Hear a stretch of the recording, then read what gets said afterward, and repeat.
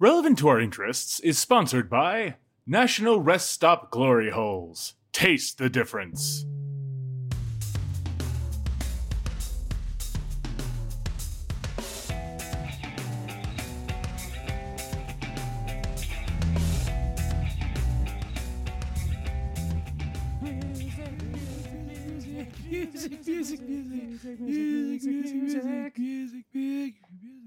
Hey, hello and welcome.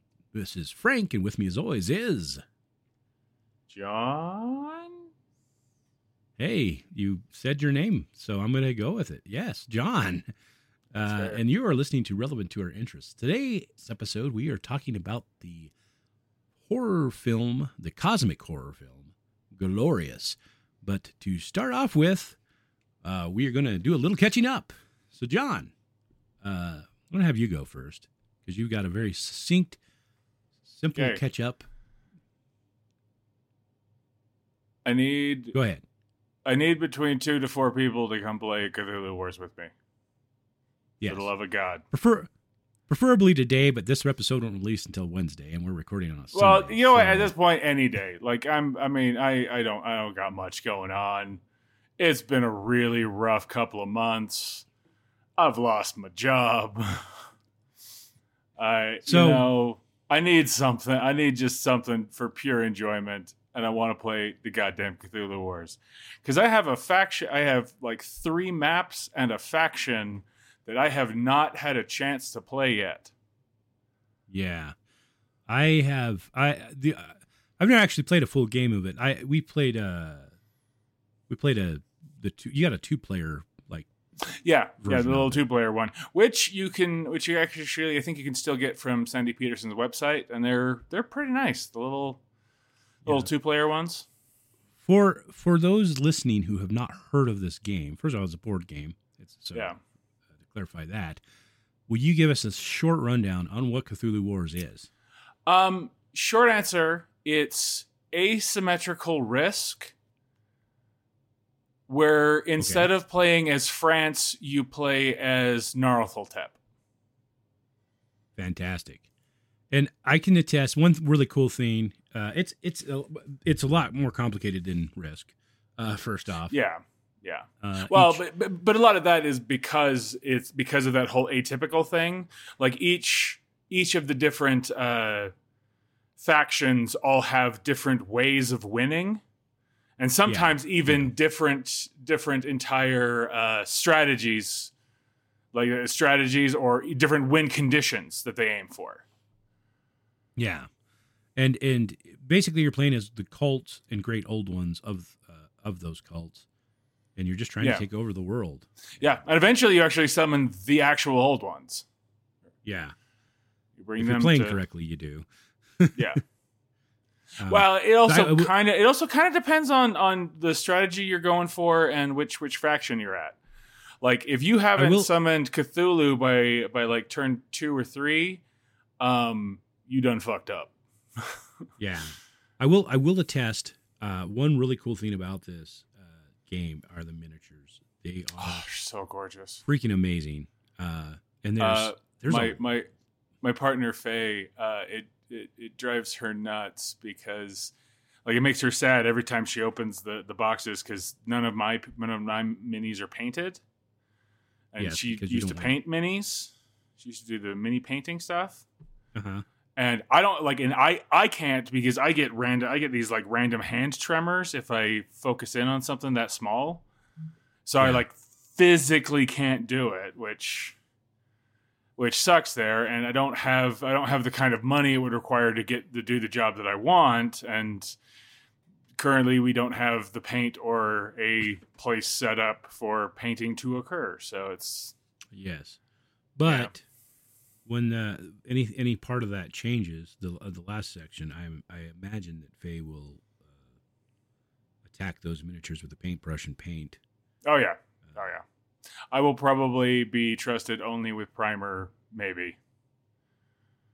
I don't know. Yeah, I don't think it's a good. Yeah, it's just generally like I'm not good with that side of things. You know. That's not where your creative outlets. No, skew it is not. Towards. That's all right. So yes, Cthulhu Wars. Someone come play. If you're listening to this and you're in the Salt Lake Valley area, or just in Utah in general, and travel to the Salt Lake Valley area, shoot us an email at relevant to our interests. That's relevant, the number 2, the letter R, interests at gmail.com, and say, hey, John, I will come play Cthulhu Wars with you, and I'll give you his address, and random people will show up at your house, John, and be like, hey, I'm here to play Cthulhu. Fantastic. I'm sure that my landlord will be thrilled. I'm sure they will be too. Yeah. All right. As for me, I don't have a lot to chat about. Just an update on my little puppy, Monkey D. Luffy, Yes. or Luffy Lou, as I call him. He has recently just finished his whole vaccination regimen. Last one was given to him about a week and a half ago. And he's set to be neutered in April. He has no idea, but I'm sure he'll be excited. The biggest thing I wanted to chat about is, I believe, now, first off, I know there's ways to get this test, like genetically tested. I don't care that much. I'm basing this off the description of behavioral patterns and how he looks. But I believe that he is part Australian Kelpie, which is an Australian herding dog that... and by herding dog, particularly, he means type of a magical horse that drowns people. Yes. Kelpie, yes. Yes. He has a lot of the behavioral, first of all, he has a lot of the physical markers of a Kelpie, but he also has a lot of the behavioral markers of the Kelpie too. He's a fun little guy, and he's smart as hell, but he's also incredibly hyper and very excitable. And he loves my black lab, my old man Ruger, the dog, and him and my Chihuahua are getting along quite well as well. So it's very heartwarming to see the dogs getting on so well. The other thing I want to talk about, which is actually related to the podcast, we do have a YouTube channel. Right now we only have Psycho Gorman up, and then a couple of videos / audios episodes from the old version of the podcast. I am going to get some more stuff. Now keep in mind, these are videos in the sense that there is a visual element, in that it is our logo, or the logo of the specific episode that is playing. These aren't like full-on videos. You're not going to get to watch John and I talk. On these, at least not anytime soon. Yeah, we're not to that level of technology. Yeah, and before we do anything like that, like, I kind of want to get some kind of little fold-up green screen or something. Play around with that. I'm not in a rush to get to that point, and part of the reason why is because I don't have the time. I don't have the time to put together actual videos of us. Doing these audio episodes on YouTube, simple. I can get one ready to go in like 30 minutes. I don't have the time or the skill set yet to do that. I mean, if we reach the point where we're doing the full videos, I think we will just need to be. We'll need to have somebody. We'll need to have somebody else as part of the team. We'll have to have a team. Yeah. And not just the two of us. Yeah.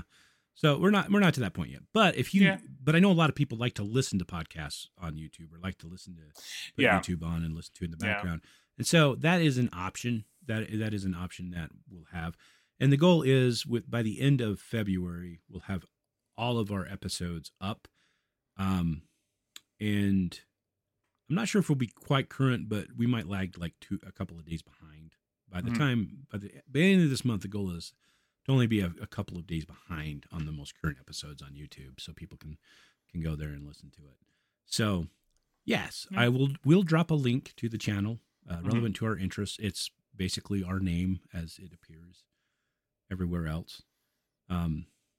And we'll drop the link in the show notes for this episode. And we've also shared it on our social media as well. So, without further ado, Glorious. Glorious.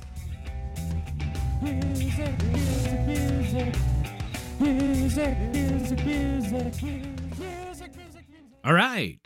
Glorious. So, this is a cosmic horror film from 2022.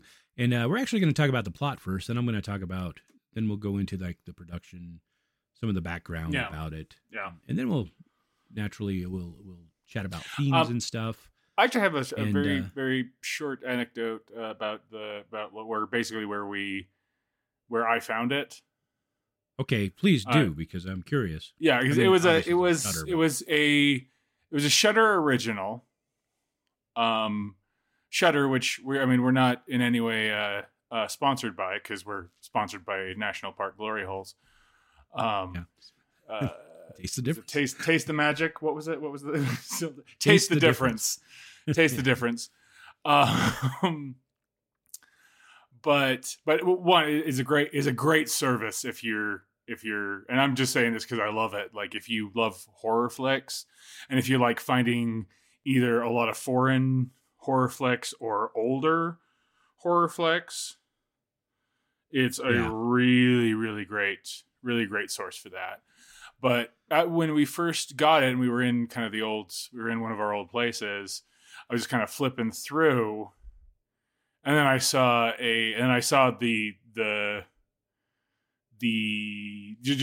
the little picture, the little poster, and the poster is pretty dynamic. I mean, it's got that what they call on the YouTube the bisexual lighting. So it's got that purpley pinkish, but very like bright and intense. And it's this dude with this half crazed snarl holding a human leg, and it looks like it's somebody that is his. It looks like it might be his. Yes. And I was just like, you know what? This seems interesting. And then I saw that it takes place in a rest stop bathroom. Yes. And that was the point because one of the things that I've been fascinated by even back in college when I was studying theater is I've always wanted, like, I had some directors say, "Oh no, you never write a play or anything like that takes place in a bathroom." And so I immediately was like, "Well, fuck you." Yeah, I didn't write a play in a bathroom, but I did. But I did do a full, for my design class, I did do like a full stage design of a bathroom in like a play. I was going to say in the first playwriting class I took, so not the one I was in with you, but the other one. Yeah. The one I took before I met you, someone did write a 10-minute short set in a bathroom, because I think it was Mark Damon that said it. Like, you don't set a play in the bathroom. Yeah. And I think, and I'm trying to remember who it was that did that. I can't remember, but yeah, I mean that's something I heard repeatedly as well. So, but that's not true. You can, in fact, set a play in a bathroom and a movie. Yeah. So. And it could be a really, really good one too. Spoiler alert: it's a good movie. So one of the and then the reason we ended up deciding to watch it for the podcast is because the original theme that we were going to do this week, we kind of fell through because my plans to go out to visit John and Faye fell through, and so I told John, I'm like, we need something. I get on Shudder and pick 3 movies. And I'll choose from one of those. And so John sent me a list. And I chose Glorious because it was the shortest movie. Yeah. That is honestly the only reason. I'm like, well, this one's only an hour and 20 minutes. So I'm going to choose this one. I will say it is the shortest, but of those, I think it's the most dense. thematically and well, symbolically. Possibly. I don't know. I haven't watched the other two yet. So Yeah. And so that is why we decided to do it. But I'm happy that I chose it because it's a fun film. But we're getting way ahead of ourselves. So we're going to go through the plot real quick, and then I'll talk about the background and a little bit about that. Not so much the production, because there wasn't a lot of information about the production out there, at least that I could find. And then we'll jump into themes and stuff. So our main character, Wes, has arrived at a rest stop in the middle of nowhere. His car is parked. There's a bunch of junk in the back. And it appears that he's thrown it in there hastily. And after trying to get a lone candy bar out of a vending machine, he's helped by a mysterious woman who tells him that he should clear out his seat if he wants to sleep comfortably and if he's going to be on the road. Oh, sorry. There's just one point that I want to throw out really there, because I realized it this time through, and I thought it was amazing. That lady's the Herald, like in that sort of horror movie setup, and that makes a lot of sense. Yeah, and she's like one of the only female or even femme heralds that I've seen in Western horror movies, like particularly some of the stuff coming out of like Southeast Asia and whatnot. They have a whole different set of rules there, but like, yeah, she's one of the few female heralds that are meant to be just kind of that kind of unsettling thing. Yeah. Sorry, this occurred to me. I thought that was so cool. No, that makes a lot of sense. So she leaves, and it's kind of revealed that he's obviously recently separated from his girlfriend. They've recently broken up. He decides to polish off a bottle of whiskey and uses some of it to start a fire, where he begins to burn most of the items that were in the back seat, including a bunch of photographs and letters and stuff in a box that he's got, mementos, what it seems to be from his girlfriend. He kind of rages through the night. In the morning, he wakes up. He's only in his boxers and his shirt. He appears to have burned his pants, so he goes into the restroom to kind of clean himself up and collect himself. While he's in there, he sits in one of the two stalls that's there, and on the stall there's a glory hole with a very disturbingly illustrated sort of tentacle type monster. Humanoid. It's the sort of illustration that in any circumstance you would say was a boner killer. Yeah, and it features around this glory hole that's in there. While he's sitting there, kind of collecting himself, there's a voice in the next stall, and he begins to talk to him, and he's like put off because culturally, especially here in the U.S., I'm assuming most places in the West, you don't talk to people, strangers specifically, in the bathroom. It's not something. No, it's kind of a taboo thing. And so the voice talks to Wes, and he seems to be sympathetic to him. And then he kind of reveals that he's actually this demigod named Ghatanathwa. And he was created to destroy the universe by his father, which is hinted, but never actually explicitly said, to be Azathoth. Like with the view of it, I said it's either Azathoth or it might be Yog-Sothoth, but it's most likely Azathoth. And then, he kind of reveals that. Sorry, go ahead. Yeah, I just like there's a bit where like he needs to pronounce his name right, and it like, now fundamentally, I don't think this show is a comedy. It's definitely not, like, it sounds like a setup for a horror comedy, but it's really not. Even with how like gory it can get, like it goes, because like horror comedies always go real gory. But the gore is treated like with utter disdain and terror. There's no point where he gets like used to it. Yeah. And I think that's one of the differences in a horror comedy is eventually your heroes kind of just go, oh yeah, well, it's 28, it's like, oh look, it's some guy's head, whatever.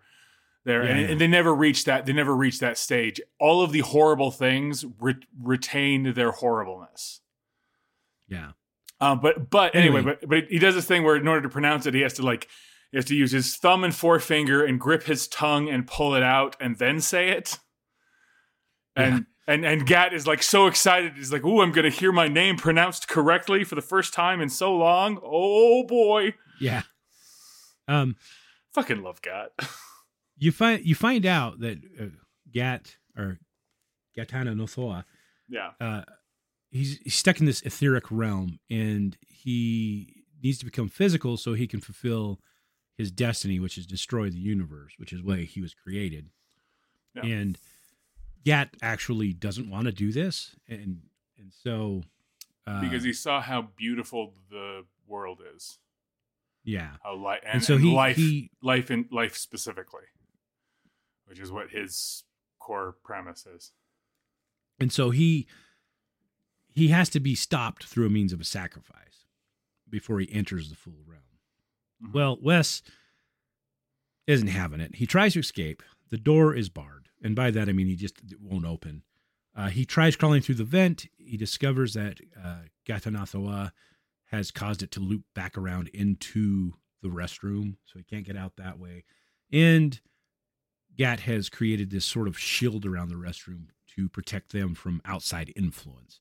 He also warns Wes several times, because Wes tries to like peek through the hole and look underneath the stall and look above into the stall, that he can't look at Gat's physical form because doing so would destroy his mind. And leave him as a soulless husk, I believe is a phrase he uses when he's describing it. Yeah, exactly.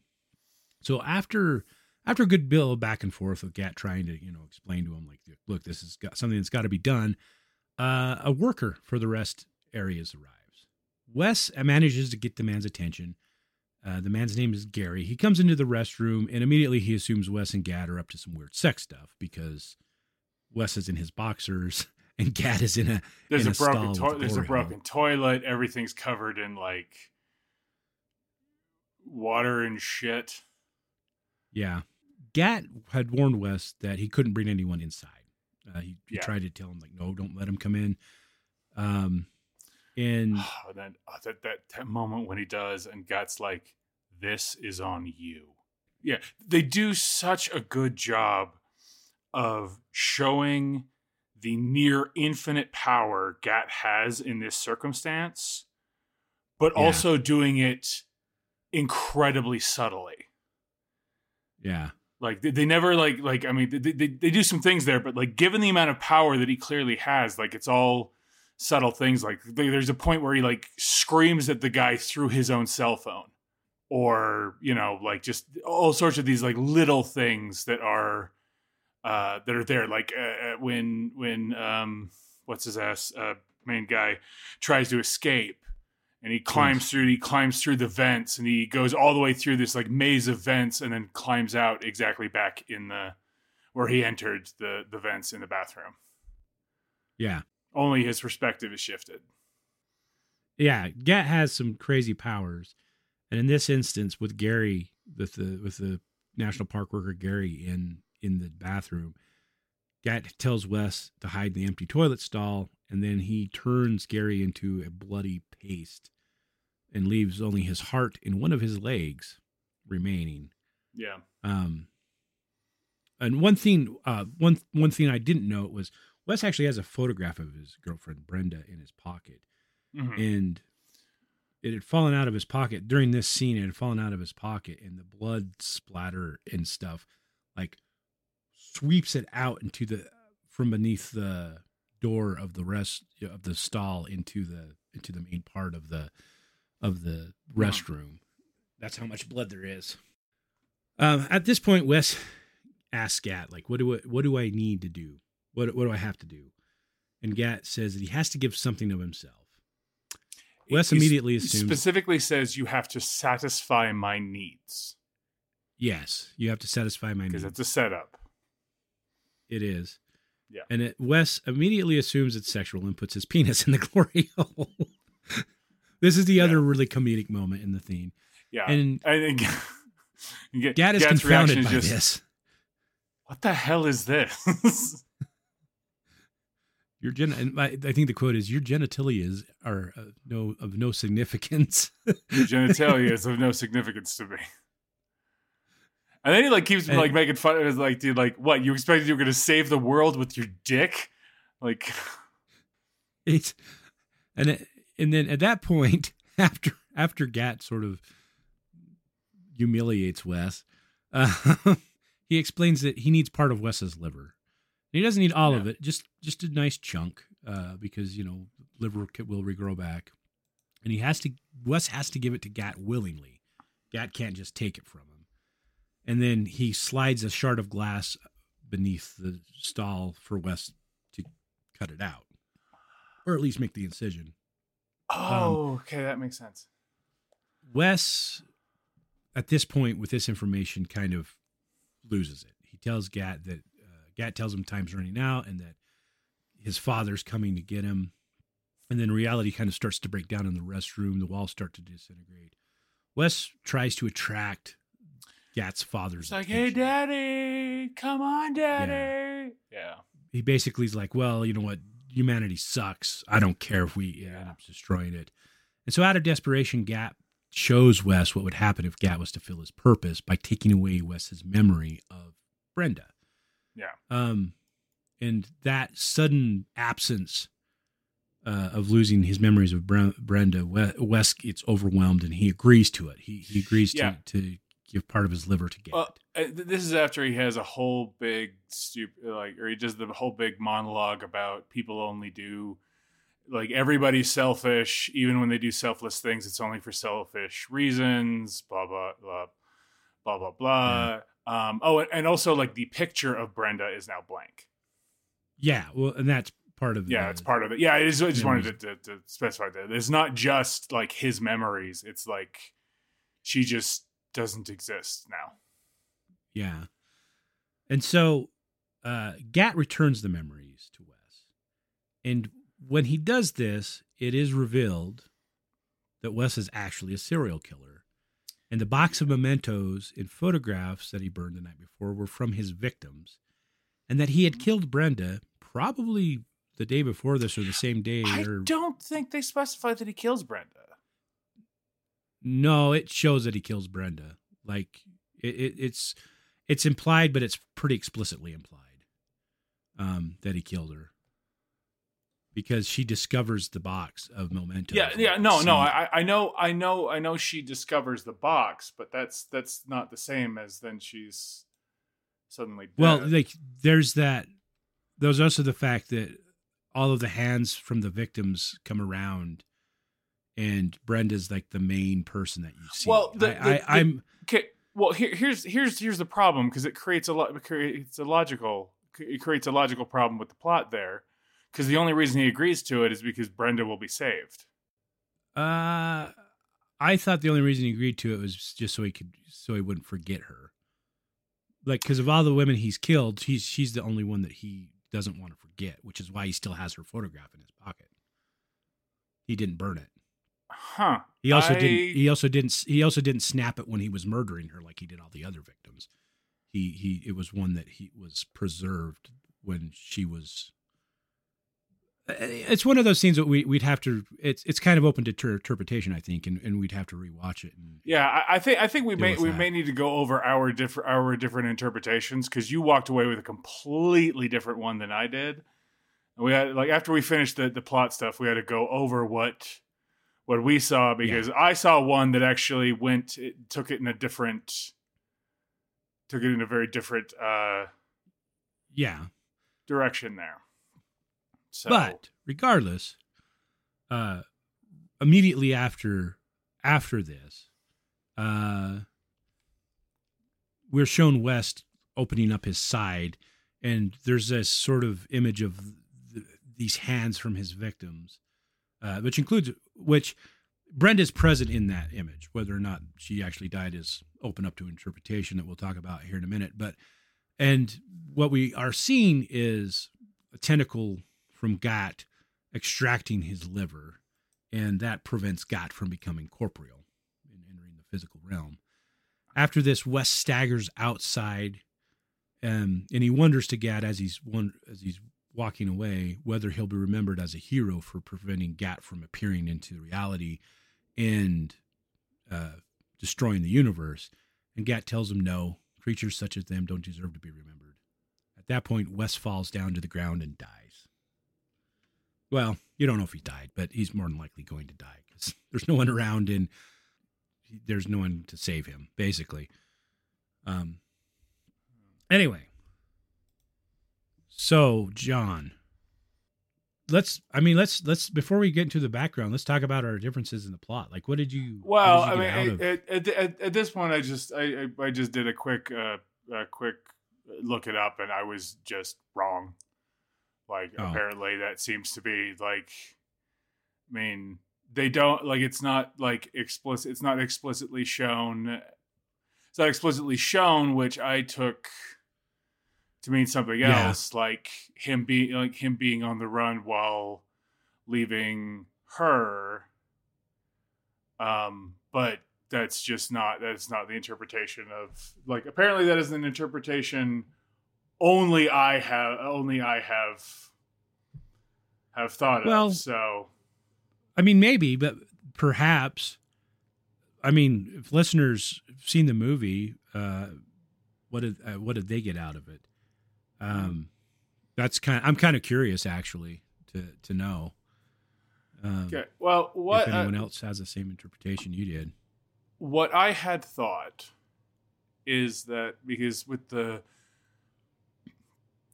things that he'd grabbed and those things there, that he hadn't killed Brenda, but that he had fled from her because otherwise, like, because there's the fact that he is clearly fleeing, and even Gat references that he is running away from something there, which would imply some kind of pursuit. And if the only way that he could be being pursued, given the information that we have, is if Brenda's still alive or had called before he killed her or whatever. I think it's strong. I think that the whole thing would be stronger if she doesn't die. She isn't killed by him, but he runs off. He runs off for fear. Because that's the other thing, is that like a lot of these interpretations, I said, the reason they say he kills her is because he's a serial killer, and that's basically the extent of the reasoning, extent of the logic that they apply. Now, he's a serial killer, so he's going to kill her. I mean, yes, he's a serial killer, but that's not the reason why I thought he killed her, and because he clearly has no remorse for most of any of his victims. Yeah, and the reason I thought he killed her is because she found out, and the part of his brain that is the killer, panicked and murdered her out of desperation. He didn't do it to satisfy that psychosis that causes him to kill. He did it to protect that psychosis, which is why he doesn't have a photograph of him murdering her, which is why he doesn't want to remember her like that, which is why he has the bear with her recorded, the recorded voice, I love you, which is why he has the photograph of her being happy and stuff. He didn't kill her because he's a serial killer in the sense that he was satisfying that need. He killed her because she found out, and I got more of I interpreted it to be more of a panic, like, oh shit, and then it was like, oh, he kind of reverted back to what he would naturally have done most of the time. So that makes sense, and once again, that seems to be where most people would agree with you there. What I saw and what I and it's one of those things where there is a little bit of ambiguity to it.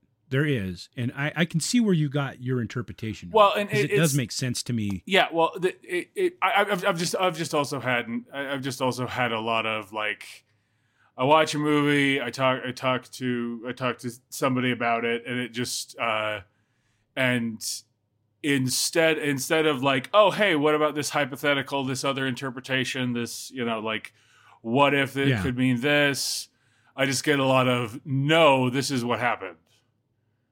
Shut up. Yeah, like, and I understand that. And so we're running into some of my negative feelings regarding that with this with this conversation here. And also I haven't gotten a chance to actually like finish my explanation. Sorry. I apologize. I didn't mean to. Yeah, it's like, yeah, because my point is not just that he doesn't kill her. The idea that I had was that he ran away, so that's why he's rushing away. That's why he's rushing away. Okay. There, instead of like rushing away, running through more obscure parks and everything, because Brenda's still alive and he's only got so much time before there's there. It gives the chance for the innate complication of, if he really loved her but is still a monster. Yeah. Like he panicked and killed her, or he's a serial killer and he killed her, or whatever and he killed her, doesn't hold that same kind of weight or interest to me, because then it's just another story about a serial killer. There's just also a Lovecraftian horror there. Yeah. There's also just a mini old one. But it also, if like even the things there, like, because yes, there's all those hands grasping in that moment there, but we see her face. I mean, that's a fair point.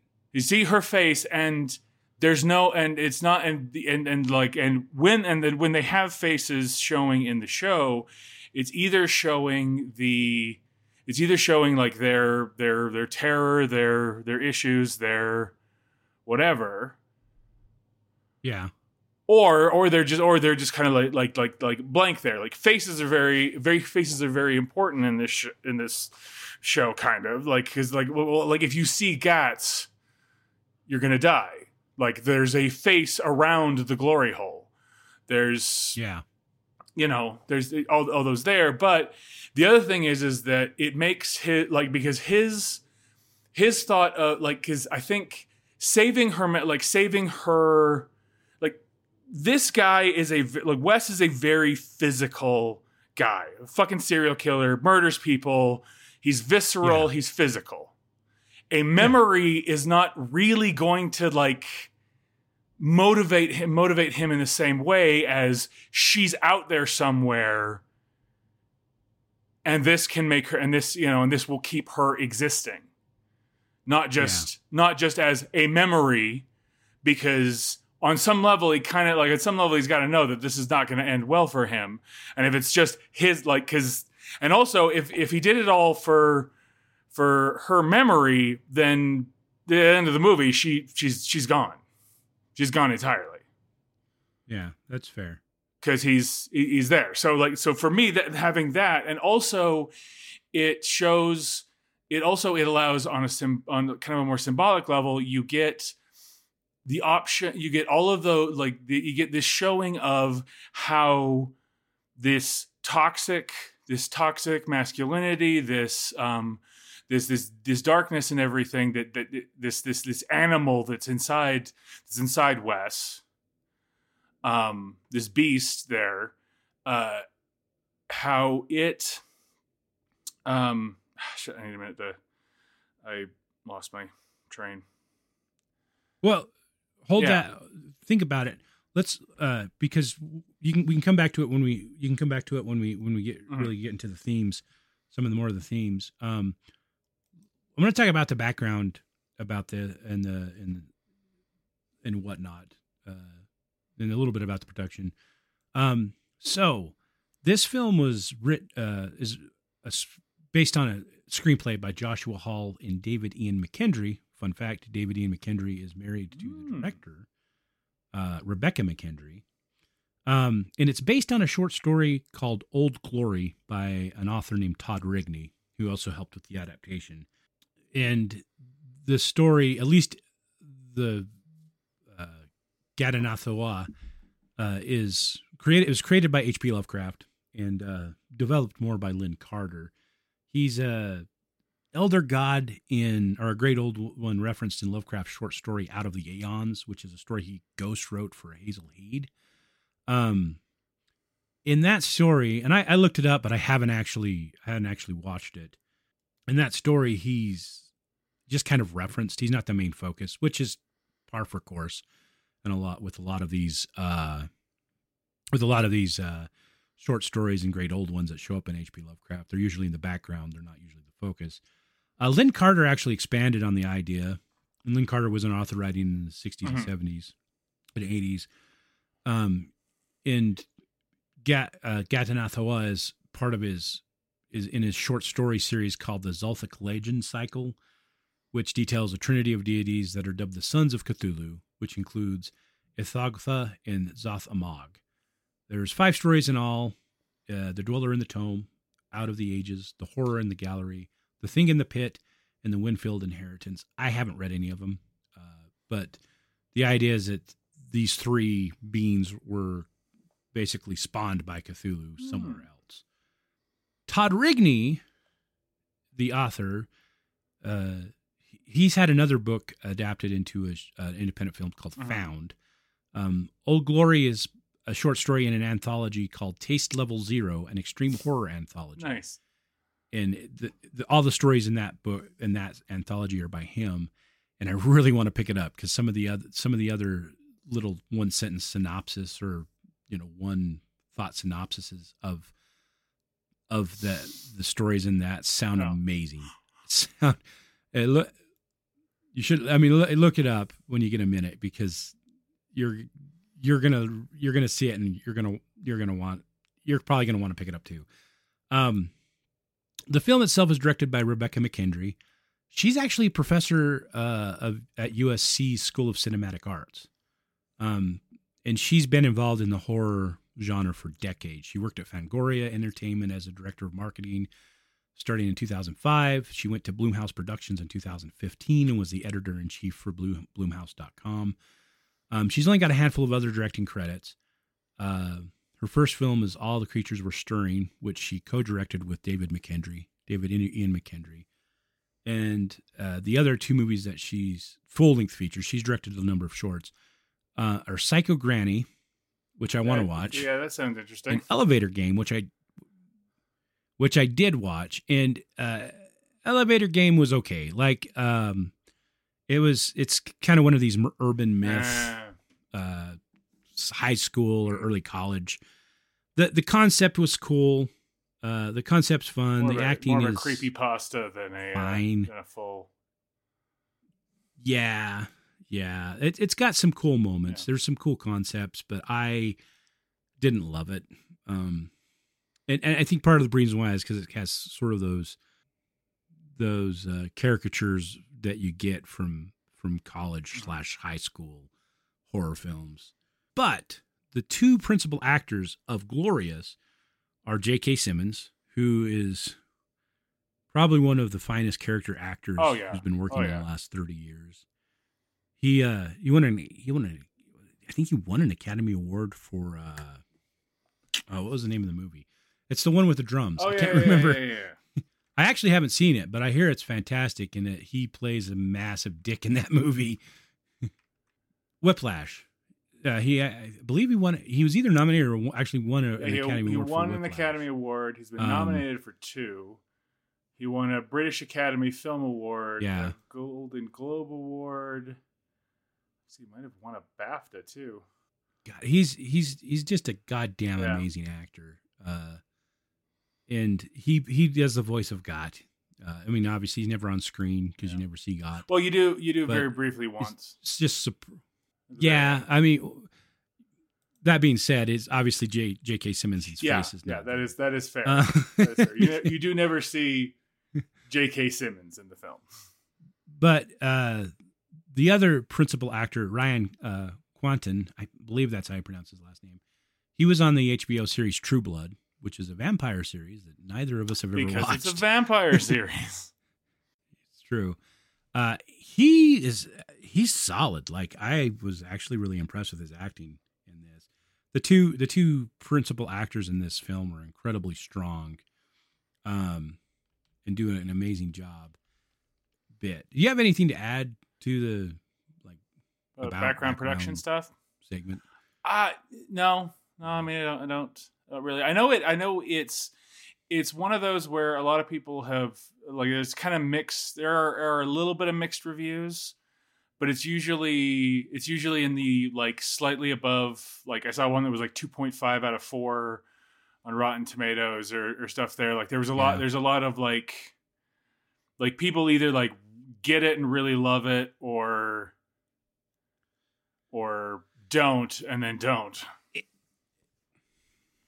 Yeah, I think a lot of the people who watch it who aren't horror fans or don't watch a lot of horror films, I think there's two sides of it. There's people who are super into horror films. I think maybe it falls apart on them too. Like, if they're all about the gore. And well, and like I said, like in this one, it's actually one of the reasons why I think why I interpret the whole Brenda thing differently, is because if Brenda dies, then it's kind of just another serial killer thing.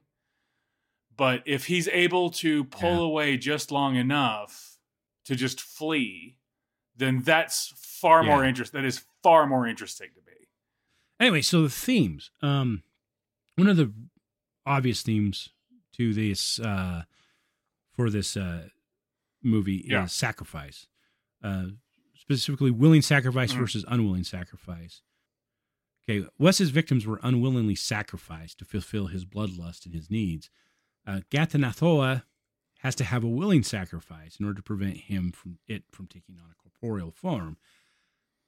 But in order to get that sacrifice, Ghatanothoa has to coerce Wes and effectively force him to do it. In fact, there's a point in the movie where Wes says, "Well, I should have driven on to the next rest stop," and Gat's like, "It wouldn't have mattered. Your destiny lies with me." You would have just kept fine. You would have ended up here anyway, or I would have ended up there. Yeah. And so it's one of those things where, yes, Wes has to give up, his liver, willingly, but not really. Yeah, he doesn't have a choice. I was also just thinking with the sacrifice thing. That's another angle with the whole the Brenda my interpretation. The Brenda interpretation there is that it is. It sounds weird, but it would be a major sacrifice for Wes to just run away, just grab the stuff and run away. Yeah. Like I said, I think the strongest possible reading of the way this whole plays out is that Wes truly loved Brenda. I honestly think even going from the angle with him having killed her, I think that's still true. And the reason why, looking at it from that angle, him having murdered her, is just because of how he dealt with it, because if she'd just been another one of his victims, he wouldn't have reacted how he did. He wouldn't have downed the bottle of whiskey. Yeah. He wouldn't have burned the photographs and mementos from his victims. He would have taken. He would have had a picture of him killing Brenda like he did with all of the other victims. And so I do agree with you there. He genuinely loved her, and whether he murdered her or, he was basically forced to flee and break up with her because she discovered his secret, there's definitely a sense of loss there. And until that reveal at the end of what he was, the viewer is led to understand that he's dealing with this in a pretty toxic way, but he's still hurting. No, yeah, and a lot of the fact that he is hurting so deeply because it sort of plays off that it seems that this is not something that is in any way usual for him. Like this is something new entirely. And so it's tearing him up inside a lot more.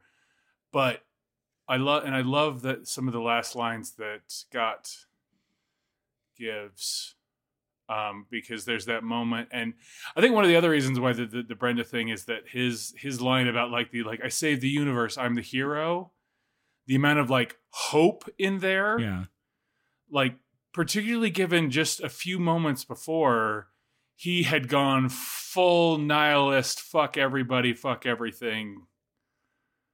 Like he'd gone full nihilist.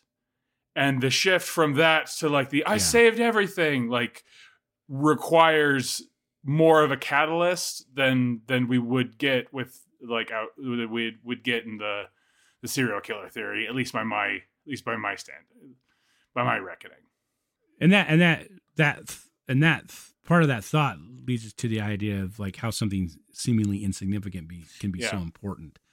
Because what goes on in that restroom saves the universe, but the restroom itself is this gross, insignificant space. Well, and then there's that line that Gott has of where he's like, oh, I saved the universe, I'm the hero, I'm a hero, and Gott's just like, no, we like the creatures like us aren't heroes. And you find out and you find out so much that like that Gott is fighting against his urges and intending but created to destroy. And Wes is not fighting against his urges, but is a destroyer in the same vein. Much like smaller zone, but it's still the same thing. Yeah, more intimate. Yeah. And that brings the idea that not everyone deserves to be remembered, and perhaps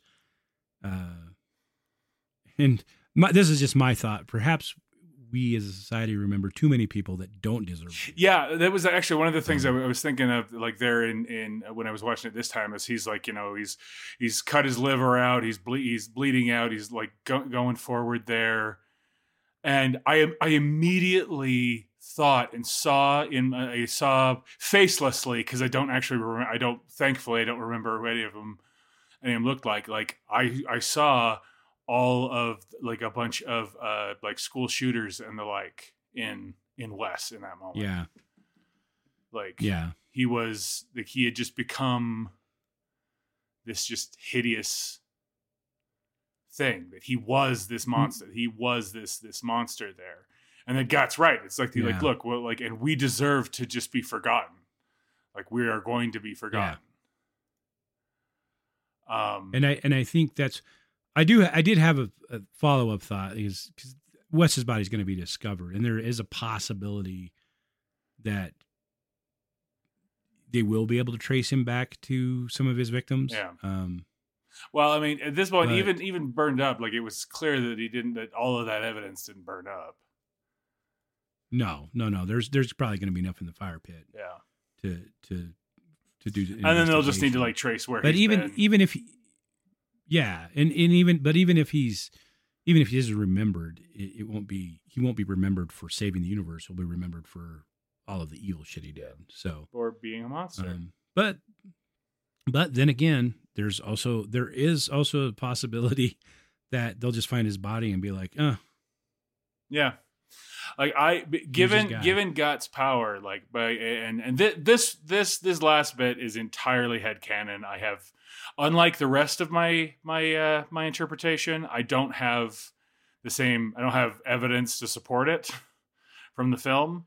Yeah. But in my head, Brenda's still alive. Gott sort of reaches out and wipes her mind of him.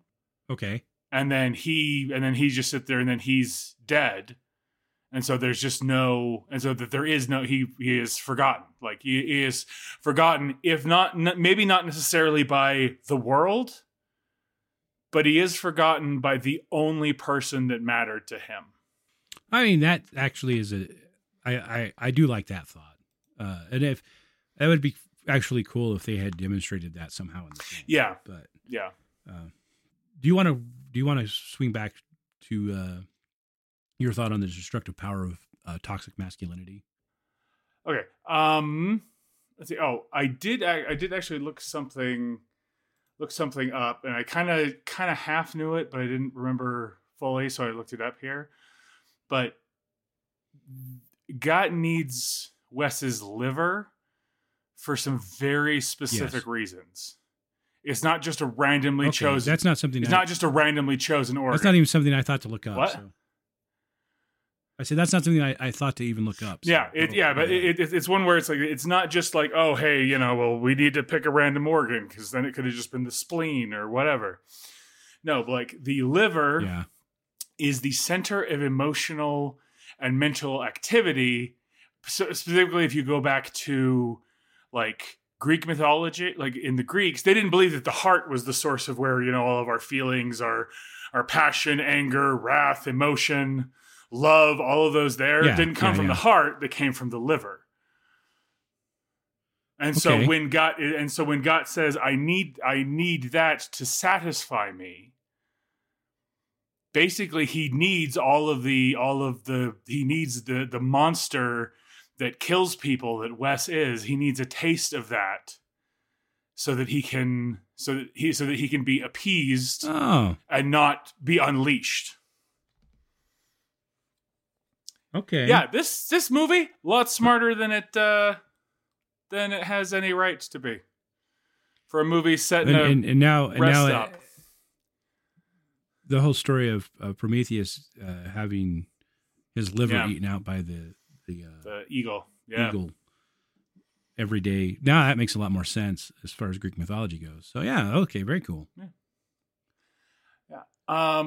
Very cool. Yeah, but with the toxic masculinity thing, like a lot of what he does, what Wes does, and the way he treats Gott, the way he treats the Carl guy, the way he treats all these women, serial killer or otherwise, like they're kind of all the ways that shitty men treat women in relationships. Like I didn't do like a complete breakdown, but I could, and if I had the time, you absolutely could. But that's most of what it is. Like his whole thing there, and the fact that oh look, I did one thing that wasn't shitty. I'm the hero. That's a real toxic masculine kind of mentality right there. I just thought of the old is a comic, little cartoon. It shows the woman outside, like repaving the driveway, just covered in sweat and grime. Yeah. And her husband standing at the doorway saying, "Hey, honey, I just took out the trash." Yeah. And like expecting some kind of reward for it. So yeah. Yeah. And it's like I can actually see that. He plucked he had to pluck a chunk of his liver out. And what did you do to all those women? But yeah, I can see what you're saying. I can see what you're saying there. It's kind of funny. And there's also, going along with the toxic masculinity thing, there's also the idea that his needs are being the serial killer, his needs are what are the most significant part of the relationship. And obviously he's murdering these people, but at the same time, he doesn't see. He obviously doesn't see it necessarily as wrong, because he would eventually stop doing it, or he wouldn't be doing it in the first place. Yeah. I don't know where I'm going with this. Oh yeah. But I think the serial killer part of it also kind of ties into that as well. So because that whole thing is being narrowed down to just focusing on his needs. Mm-hmm. I think it's interesting that this was directed by a woman director. Yeah, I think that actually gives it a perspective and a kind of a clarity in some ways where because one of the things I've noticed with a lot of when it's like male directors and producers doing particularly like serial killer stuff is they get so sort of trying to like understand the psychology of all these things, like the psychology of the serial killer, that they really end up kind of either ignoring or actively forgiving or apologizing for a lot of their behavior. Yeah. And I can that, see that. and I think that's, and I'm realizing that's actually one of the reasons why I despise serial killer stories. And I would say that even though Wes is a serial killer, this isn't a serial killer story. No, I don't see it as that either, because that's never the main focus until the very end when you kind of have that reveal. It's not the focus of the theme. Yeah. And in fact, I think sacrifice. I mean, I guess in a sense, maybe the serial killer is in the idea of sacrifice, willing versus unwilling, because his victims were sacrificed to fill his needs, but they were unwilling victims. And so I think sacrifice is kind of one of the upfront themes. Yeah, sacrifice, and then eventually it's a little further down, but there's the predatory nature of some men. And that, and the fact that those ones ruin it for everybody else. Like another man walks in, and because of Wes's predatory nature has got him caught in the bathroom with Gott. Him ignoring what Gott says lets Carl in, and Carl dies because of that. Like, it's all Wes. It's all Wes's fault, and they're all things that we as men do. You know, it's some of those shitty things that we do that we do. I know I've done. I mean, I haven't done any serial killing that I know of. That you know. That I know of, but there. I mean, I've had shitty times. I've been the bad guy in relationships and the like there. Yeah. And that's kind of what some of this is about. Yeah. Yeah, I agree. Which is also why I think it's stronger if Brenda's alive, because then those relationship themes sort of shine through more. And I get that. Like, so with that thought, I'm still kind of reeling about the whole liver, the Greek interpretation. Oh yeah, the liver one. Yeah, that one was with the liver one, because I mean, thinking back on it, it makes more sense that Gott saying it always had to be you. Yeah, because Wes is a serial killer. So, but anyway, with all that, final thoughts. Do you want to go first? You want me to go first? Since you actually have thoughts written down, why don't you go first? All right. Well, this movie, it's a fun film. Like, I mean, it's not a funny film. No. But it's a fun movie. It's a good movie. It's tightly paced. J.K. Simmons and Ryan Quanten are just fantastic. Mm-hmm. And this is one of the things that I thought right after watching it. This movie could be adapted into a stage play pretty easily. You know, I would fucking love to see this done as a stage play. It could be done pretty easily. I almost want to email people involved and say, look, I want to do this as a play. Yeah, because it really could. I mean, it's set in one location. There's 4 primary actors, 5 actors, so small cast. The special effects can be abstracted, or if you have a little bit bigger budget, you could go a little bit. If you have a little bit bigger budget, you could go a little bit farther out with it. But it's a really solid movie. Ooh. The dialogue is witty. It's funny. Yeah. The direction is really well done. If you are a cosmic horror fan and you like really tight dialogue and some great acting. This is definitely well worth your time to watch.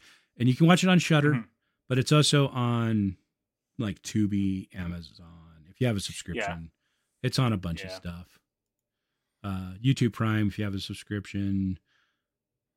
If you have premium subscriptions, you can get it from a lot of places. But if you want to watch, if you want to watch it for free and you don't mind ads, it's on Tubi as well. So anyway, I just have one thought on the whole stage idea. I think with the right direction, you could do it with as few as 3 or even 2. If you have the actress who played Brenda play the Harold, Gut, and Carl. Yeah. Well, I mean, yeah, you could do it that way. Yeah. But even said, like, still you only need. Oh yeah. I know. I'm just there's a lot that could be done there. Well, so I was just thinking that the other 3 roles are just like tiny. It's true. But anyway, any other final thoughts on your part? I really like this movie. This is one that every time I've watched it, I've come out with new insights and new ways to think about it. Yeah. It's a good flick. And it sounds like, and like you read the premise and it sounds like it's going to be some kind of Lovecraftian comedy thing, and it's really not. No. In fact, it's pretty serious. It's quite serious, and the subjects that it's talking about are very serious. Yeah, and and the humor that is in it comes out of the dialogue. It comes out naturally. It's not forced. Yeah.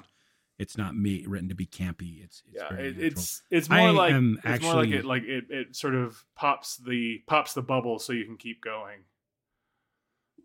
Yeah. So things don't get too tense. I really want to pick up the anthology that the short story is in. So anyway, with that, unless you got anything else to add, I think we're done here.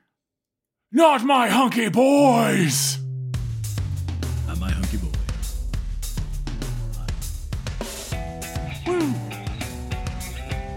Relevant to Our Interests is hosted by John Belliston and Frank Shaw. Produced and edited by Frank Shaw. Theme music arranged by Frank Shaw.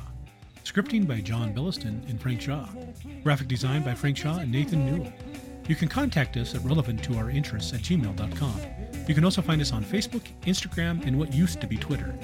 John and Frank are on many other social media platforms. Hit us up. You can listen to us everywhere you listen to podcasts.